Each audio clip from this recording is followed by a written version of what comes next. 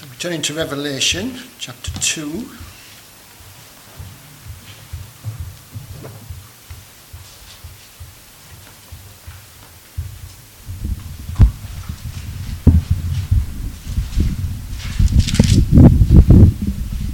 Thank you.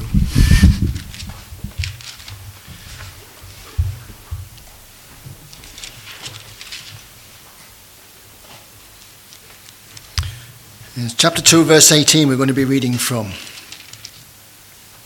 But so far, as we've been studying in the book of Revelation, for those of you who have never been before, it's the revelation which God gave unto him, which is a wonderful revelation that he's given.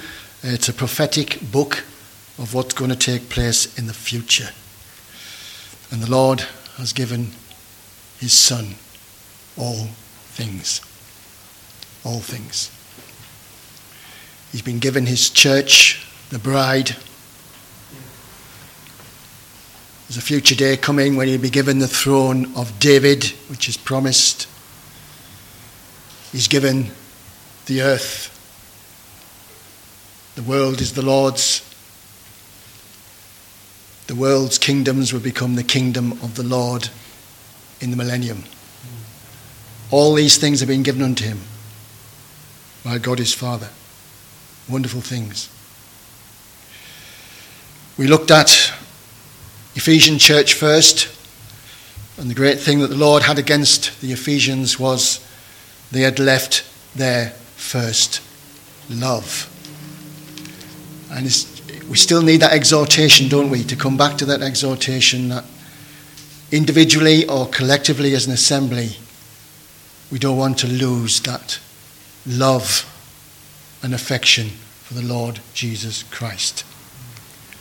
Don't let our love go cold. It should be growing every day, shouldn't it? The more we get to know our Lord Jesus Christ, that love should be increasing all the time. And we've often said we're looking forward to seeing him face to face. So Ephesians left their first love. Then we saw Smyrna, which was a persecuted church.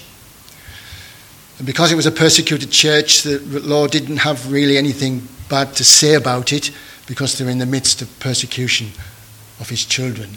So he's very tender to them. And then last time we looked at Pergamos, which was the compromising church. And unfortunately, it was allowing in some doctrine, false doctrine, into the assembly, which was not good. So it's compromising. And then we come to Thyatira, which is even worse than Pergamos, because what we're looking at is a decline of the church. It's declining in many ways. Till right at the end, remember, the Lord spews it out of his mouth in the church of Laodicea. So now we have a corrupt church. A wicked and corrupt church. So we'll read from verse 18. And unto the angel of the church in Thyatira write, These things saith the Son of God, who hath his eyes like unto a flame of fire, and his feet are like fine brass. I know thy works, and charity, and service, and faith, and thy patience, and thy works, and the last to be more than the first. Notwithstanding, I have a few things against thee, because thou sufferest that woman Jezebel, which calleth herself a prophetess, to teach and seduce my servants to commit fornication, and to eat things sacrificed unto idols. And I gave her space to repent of her fornication, and she repented not. Behold, I will cast her into a bed, and them that commit adultery with her into great tribulation, except they repent of their deeds. And I will kill her children with death. And all the churches shall know that I am he which searcheth the reins and hearts. And I will give unto every one of you according to your works. But unto you I say, and unto the rest in Thyatira, as many as have not this doctrine, and which have not known the depths of Satan as they speak, I will put upon you none other burden, but that which ye have already hold fast till I come.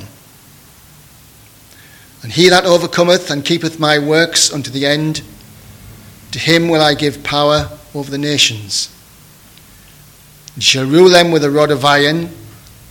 As the vessels of a potter shall they be broken to shivers, even as I have received of my Father.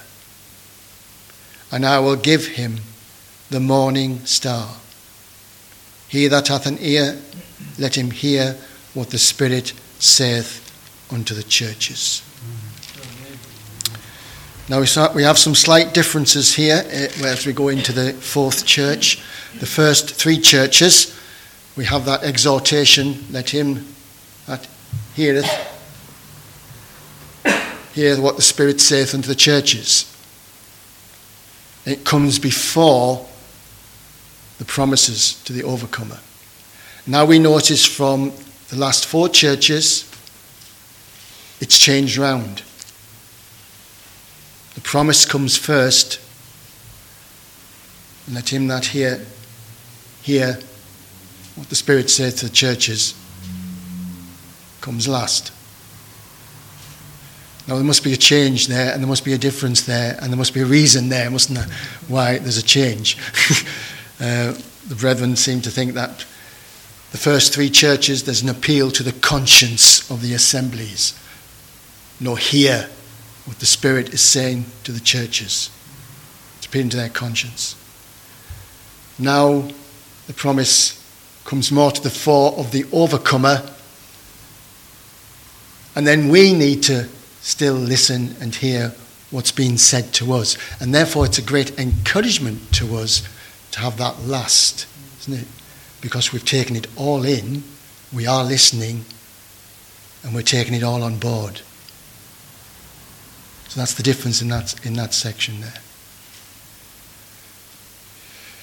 They do say that the first three churches, they have now lost their testimony, combined testimony, corporate testimony, and these last four churches will be seen right to the end. They will come into the end. As usual, in chapter 1, each church gets an aspect of the glory of the Lord Jesus Christ that was seen in chapter 1. And there's no change with Thyatira in that either. And I'll just read it to you when I find it.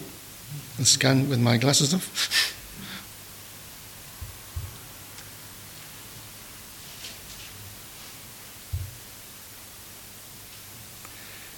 It says in verse 14, his head and his hairs were white like wool, as white as snow. His eyes were as a flame of fire, and his feet like unto fine brass, as if they burned in a furnace, and his voice the sound of many waters. Fire in scriptures always speaks of judgment. Brass speaks of righteousness and judgment. And remember, we've said lots of times, haven't we?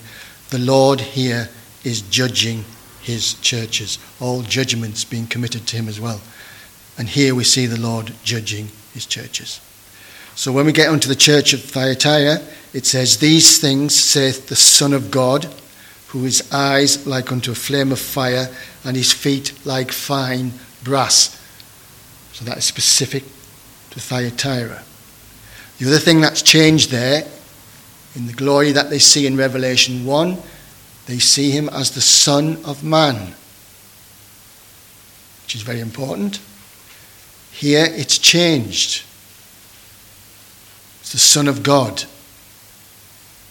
So there's a reason for that change as well, isn't there? Son of God is the supreme authority of the Lord. That's his title, supreme authority.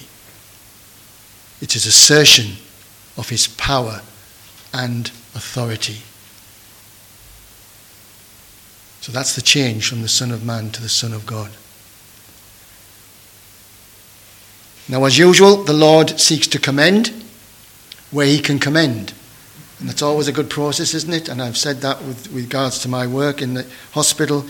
It's one of the first things we do. We commend things that we can commend, and then what they need to put right, we need to tell them what to put right. Otherwise, they'll go out and do the same thing on patients, which wouldn't be good. So you want them to go out of the training doing the right thing for the patients. So you commend what you can commend, but you make sure you put them right and where they're going wrong. And this is exactly what the Lord is doing. So he commends first. He says, I know thy works, their love, their service, and their faith. All these things are wonderfully commendable. And thy patience and thy works. And the last to be more than the first. So they were growing there in fruitfulness, weren't they? They were doing more than at the first, which is good. All that is good and commendable. When we read these things, we look forward to the but, don't we? There's always a but. But, nevertheless, I have a few things against thee.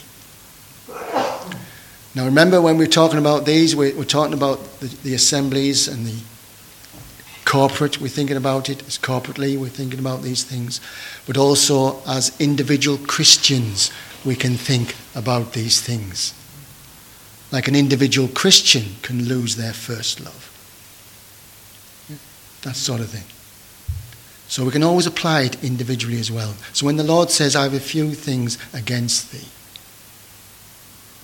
he may have lots of things against us, mightn't he, in our everyday Christian lives, things that he's not happy with and we could improve on.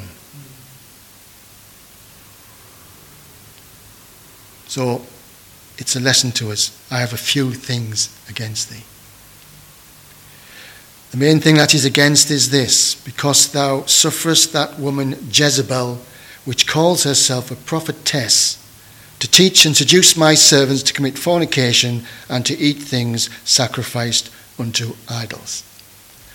Now we all know about Jezebel from the Old Testament, don't we? She was the daughter of the king of Sidon,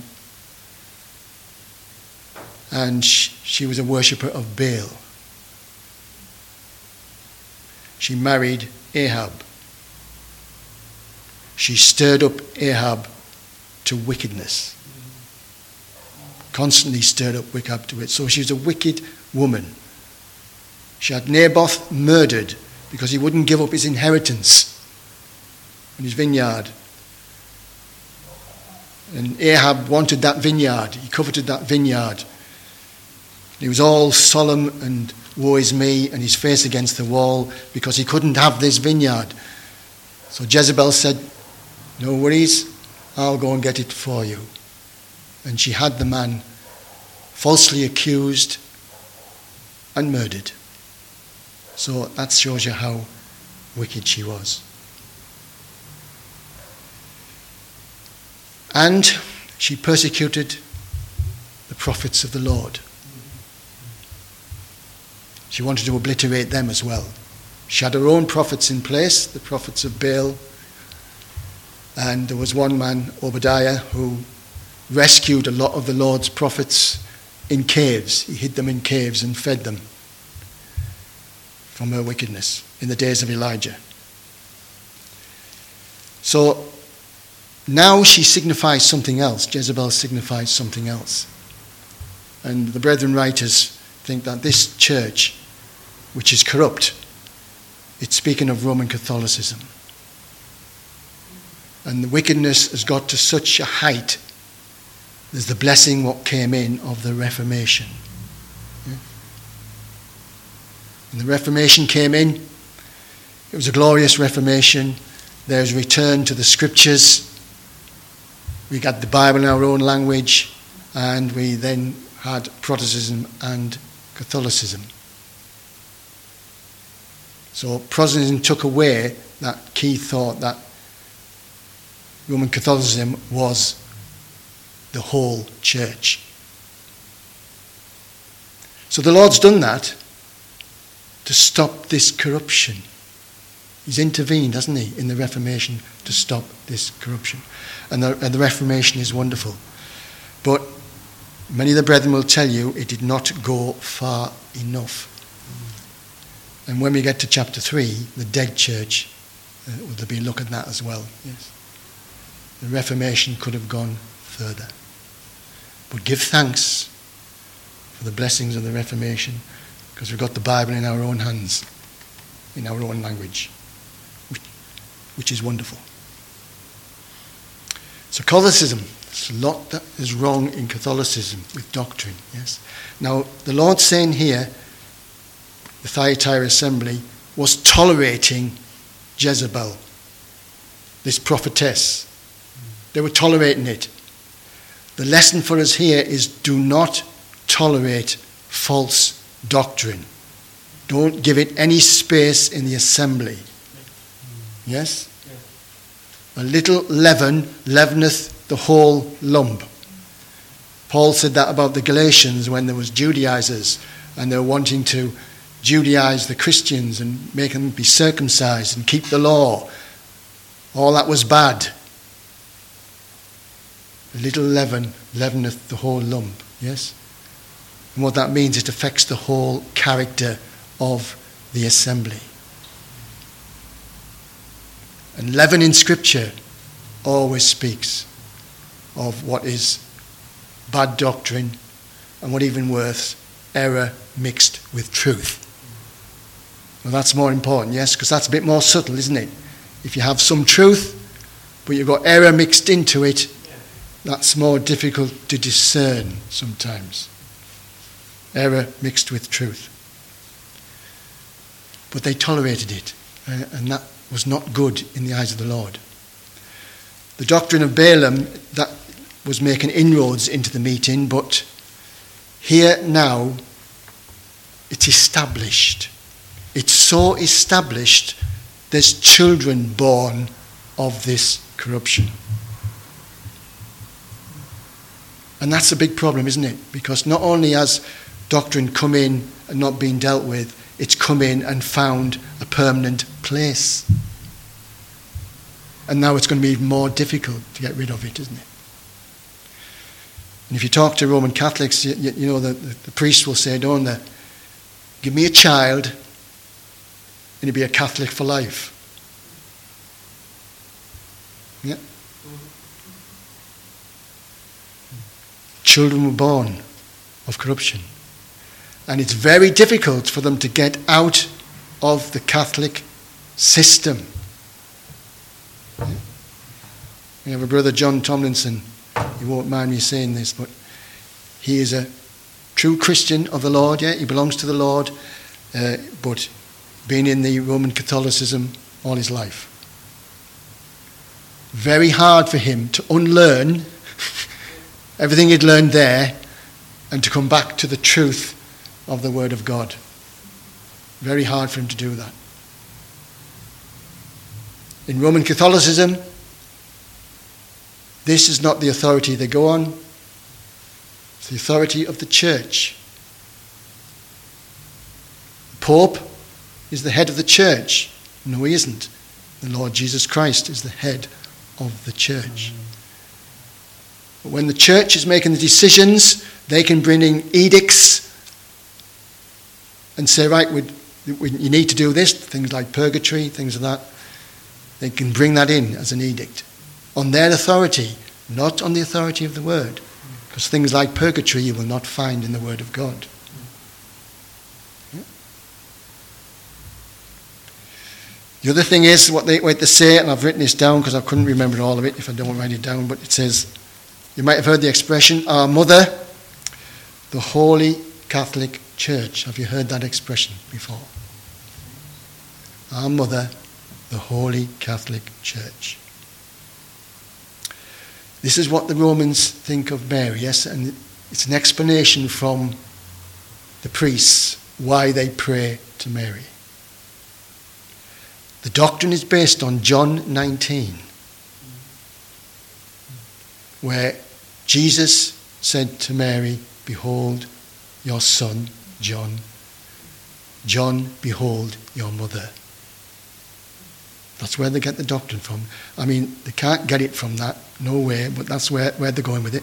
What they say, Mary is a complete human being, a perfect disciple. Her purpose is to point to her son.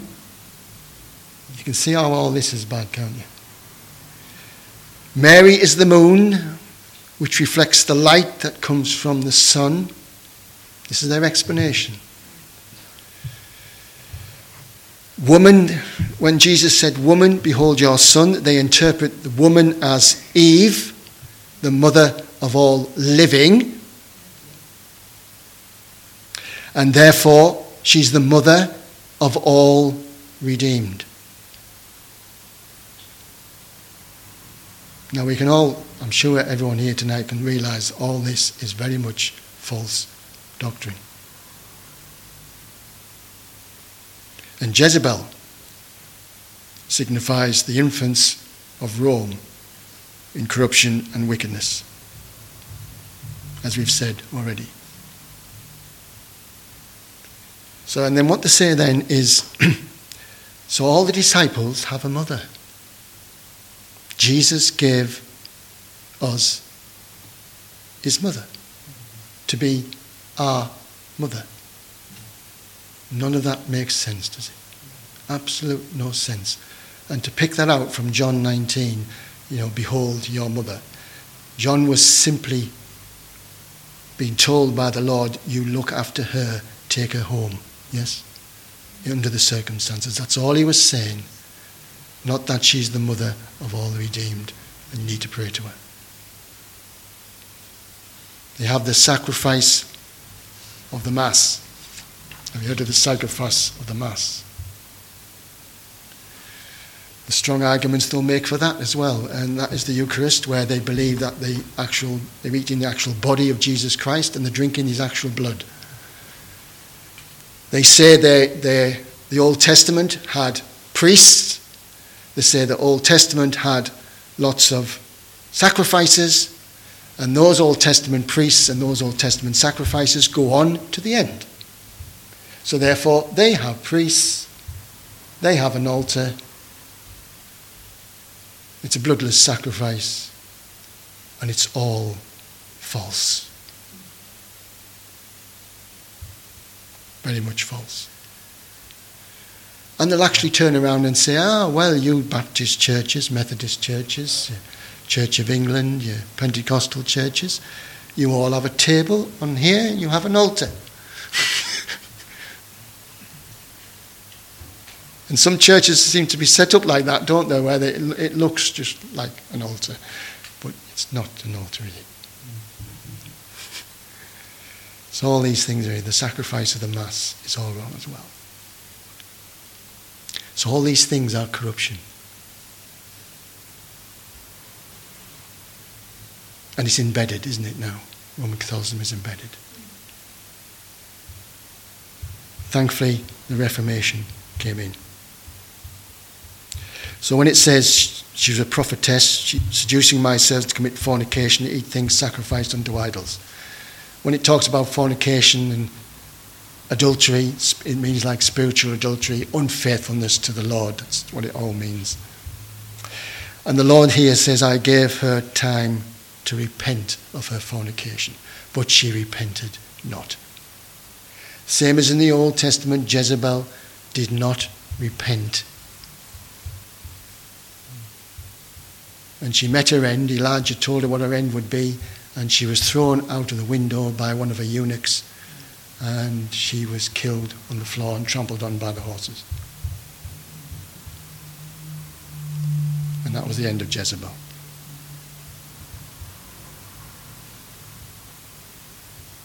I, the Lord, search the reins and the hearts.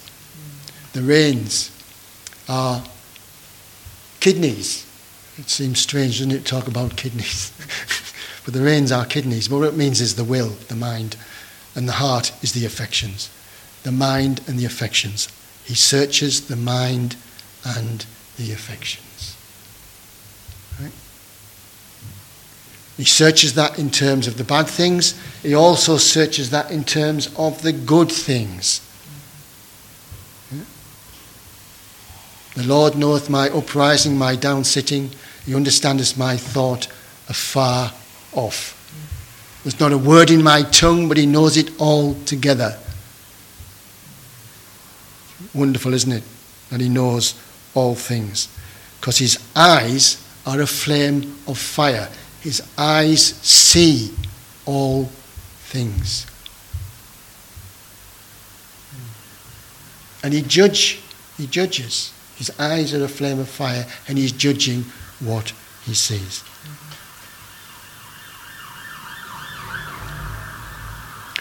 Now the nice thing with this is not everybody was taking part in this corruption. There's a remnant of the Lord's people here in verse 24. But unto you I say, and to the rest in Thyatira, as many as have not this doctrine. So there's those within the church who are not taking on board this doctrine. And by the way, I should say that there may be some genuine Christians in the Roman Catholic Church, yes, generally saved people, but they haven't come out of it because they might be ignorant of certain things, but they haven't come out of it. But there'll be definitely some of the Lord's people in the Roman Catholic Church. But some have come out. I remember I talked about my friend, didn't I, the other week. She came out of Roman Catholicism because of these two things, the drinking the blood, actual blood of the Lord in his body, and a large statue of Mary and a small statue of Jesus. And that was enough to bring her out of the Roman Catholic Church, which is good. But these have not known the depth of Satan. Right? So they haven't gone into these things that are being identified here. They're staying true to the Lord. And we notice this in most others, haven't we, that Satan plays a prominent part, doesn't he? We looked at the persecuted church, the synagogue of Satan, and the devil shall cast some of you into prison. We looked at Pergamos, where Satan's throne is, and where Satan dwelleth. And now here we've got the depths of Satan. This tells us, doesn't it, our enemy, Satan, is against the church and the people of God. Yes. Isn't he? He's there. Now we don't hear many sermons, do we, on Satan? Because who wants to talk about Satan? We don't really want to talk about him, do we? But really, we should know our enemy. Yeah? Paul says we're not ignorant of his devices. So we should know our enemy in order to combat it. But I personally would not like to stand up and talk about Satan for half an hour. Really. No. But it says, and that which you have already, hold fast till I come. Now this is the first time from the churches we read of the coming of the Lord. Because remember, when we're talking about these days, it's the medieval days and the dark days, yes? Not a nice day to live in, the dark days, the medieval times. So all is dark, but the brightness is, I'm coming, yes? Hold fast till I come. That's held out to the church now in the midst of all the things we see in Christendom, and we're thinking, oh, there's so much bad in Christendom, isn't there? And here we are seeking to be faithful to the Lord and faithful to his word, and we see the things that are going on in the church, and its testimony to the world is often appalling as well, isn't it? But we know the Lord is coming. Hold fast. Hold fast till I come. That's what we need to do, isn't we? Hold fast to his name. This is what the last words of Paul, wasn't it? He says, I am now ready to be offered, and the time of my departure is at hand. And he says this, and this is for our encouragement. I have fought a good fight. Yes. And he's done that to the end. I have finished my course. He's endured to the end. He's about to be martyred, isn't he? I have kept the faith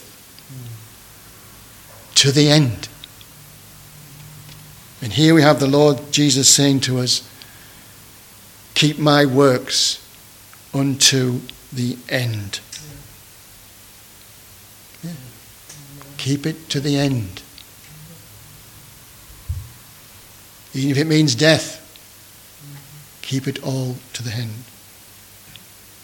Hold fast till I come. And then we have the promise to the overcomer. The overcomer, remember, are the faithful. And keepeth my works unto the end. To him will I give power over the nations, and he shall rule them with a rod of iron. As the vessels of a potter shall they be broken to shivers, even as I have received of my Father.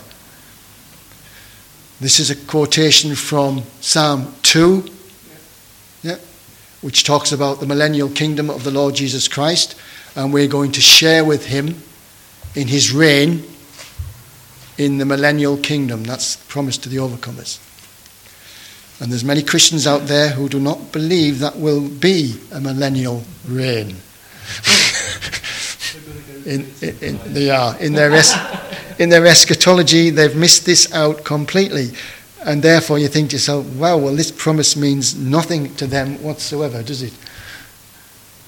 And this is where I can't understand why we're all different with eschatology. But you can see that as a barn door, can't you? This is a promise to the overcomer, that they're going to reign with Christ in the millennium. So what explanation do they have for that promise? They won't have any, will they? And then he says, as I have received of my Father. He's got the throne of David. He's going to reign. All the Gentiles will be under his control. All judgments given unto him. 1,000 years, wonderful. For his glory.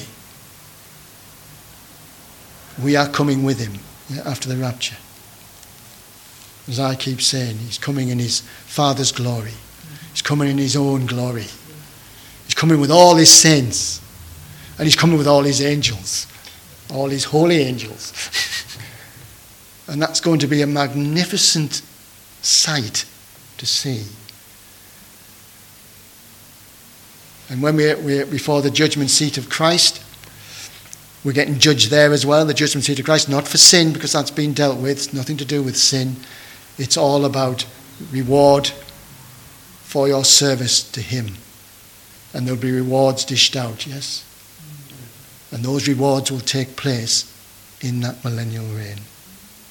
We'll be given responsibilities to do, according as we have served him down here. So that's a wonderful thing. And then I love this one. I will give him the morning star. Yes. Now to see the morning star, you've got to be up in the night. Right? And again, the night is the darkness, isn't it? And those who are through the night, they will see the morning star. The brightness of his coming. And we're going to be taken up to be with the Lord, aren't we? Into our heavenly inheritance, because that's where our heavenly inheritance is. The morning star. Spoken about in Revelation at the end as well, isn't it? I am the bright and morning star. All is bright and wonderful with the Lord Jesus Christ, isn't it? All down here is miserable sometimes, and darkness and problems. But all is bright when we look to Christ, and he is the center of everything, isn't he? The center of everything. And then it says, he that hath an ear, let him hear what the Spirit is saying unto the churches. Let's take it all in. It's beautiful, isn't it? Take it all in. Encompass the lot. Because it's great for us. It's encouraging for us. in the midst of a church that was full of corruption, hold fast till he come. Let's pray.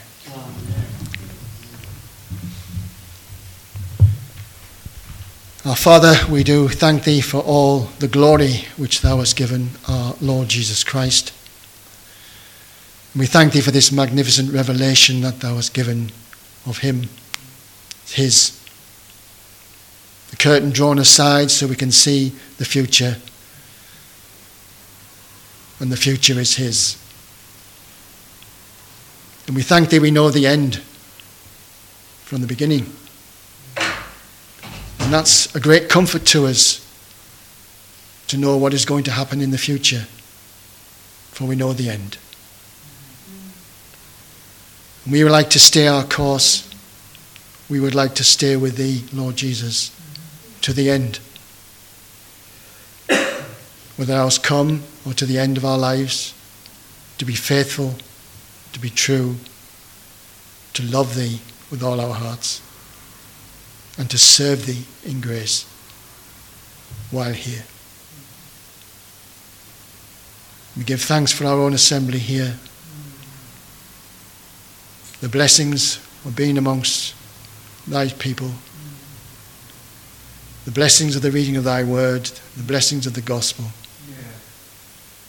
the blessings of gathering to the name of our Lord Jesus Christ, the breaking of bread, and the Lord's Supper. All these things encourage us and cheer us. And as we often say, we give thanks for the fellowship of saints, the family, and thou art our Father. Thank thee, Father, through our Lord Jesus Christ. Amen.